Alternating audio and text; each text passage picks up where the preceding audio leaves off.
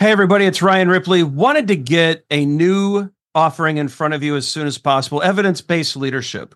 And so, as you all know, Todd Miller, myself, and Will Seeley, we're big on evidence-based management. We want to apply it to the leadership space. We all know that modern managers face complex challenges every day. You're juggling a lot of needs, your direct reports, your stakeholders, your customers, they all need constant attention.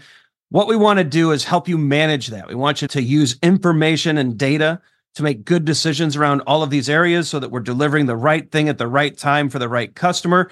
And we know that we're doing that because we're using data and evidence to validate all the things that we're doing. And not only that, we're not just looking at value, but we're looking at our capabilities as an organization. Can we deliver on time? Can we innovate effectively? Do we have too much tech debt? Do we have too many things in process? Are we unable to deliver when the market demands that we do? We look at all of these things with evidence-based management. We merge that into a leadership mindset and lens, and we enable you to make new and better decisions repeatedly based off of the data that you're collecting within your organization. It's exciting stuff. We hope you can join us. Visit agileforhumans.com/EBL course. Join us in one of these offerings. We think you're going to love it. Hope you can join us. Use Agile for Humans, the number 4, to take another 15% off of this course. And we can't wait to see you there.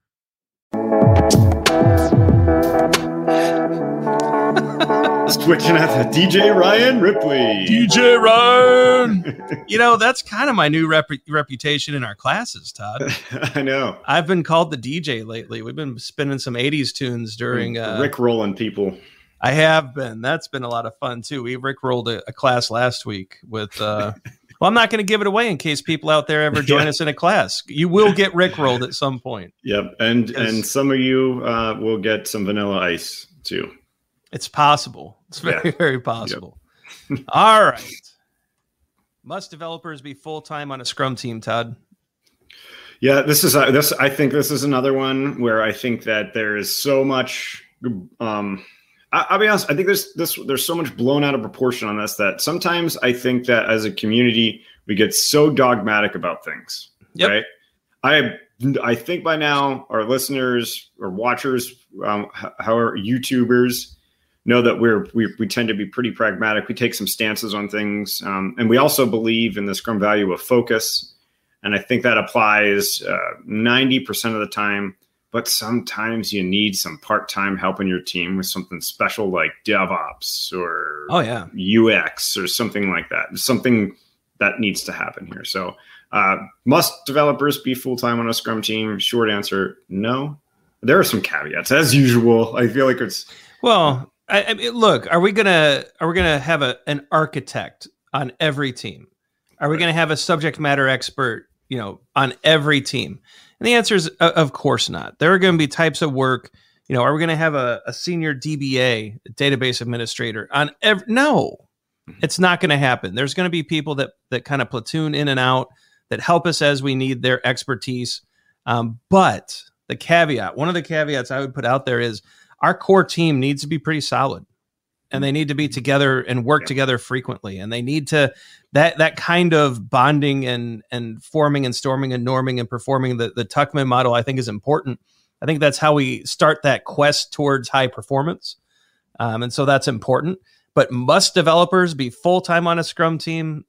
Of course not. The Scrum Guide doesn't require that. Now, are there benefits to that? I would say, yeah. Yeah. I really like what you said there. The core of the team, right? The core of the team able to really be there together. People aren't Legos, right? We're not picking them up and moving them all around constantly. I think there's things that happen that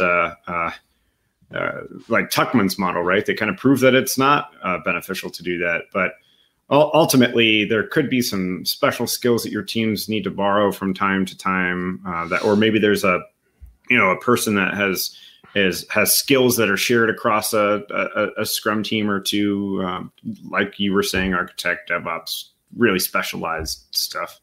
So I think that's the case for I don't think it's a smart idea to just move people in and out all the time everywhere.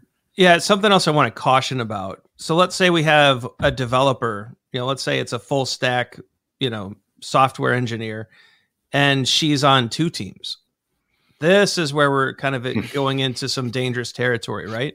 So now, how as a product owner do we forecast and plan when we have people shared amongst teams who are supposed to be committed to delivering an increment, each and every sprint? And so this is where we get into I'm going to spend half of my time here and half of my time there. And the context switching comes into play where a lot of time gets lost because that's where we need a Scrum Master to make those costs visible, to challenge and to push back. And actually, we need product owners to show a little pride in their product efforts as well. Look, product owners, you are funding product creation, right? Are you happy having a part-time team? I'm not. Why would I spend my money there? And so I think this is something that we need to think about. We need to really look at. So we gave some examples where the full-time isn't necessary. We talked about, having a core team. But if we're sharing amongst different products or projects, core people, that's an issue. Trouble. Yeah. Big time. Because all the stuff like you were mentioning, context switching, focus, quality is going to go down. It's really hard on people to do that. I think that makes the case, right? The answer is be reasonable, but if it's a core team member, it's not a good idea. There we go. All right, let's switch it over and talk about all of these end kind of items here. We've got some videos below. Please check them out. The algorithm picked them out specifically for you. Check out our socials at Agile for Humans on most major platforms. Like and subscribe. We've got a lot of things coming. An Agile Metrics show. We work with Vacanti quite a bit on fixing your Kanban, fixing your Scrum. We'll probably be making a comeback here in a little bit. Yeah. Lots of good stuff. Just don't miss an episode, right? So like and subscribe. You know what? We hope you take this information, you talk to your team, see what can work. Let us know in the comments how you handle it, and we'll check that out. Maybe turn your comments into a new video. Until then, I'm Ryan Ripley. The other gentleman with me, professional Scrum trainer Todd Miller. Yep. And we'll see you tomorrow. Hey, it's Ryan. If you're enjoying this show and want to take a deeper dive into Scrum with me and Todd, check out agileforhumans.com/training.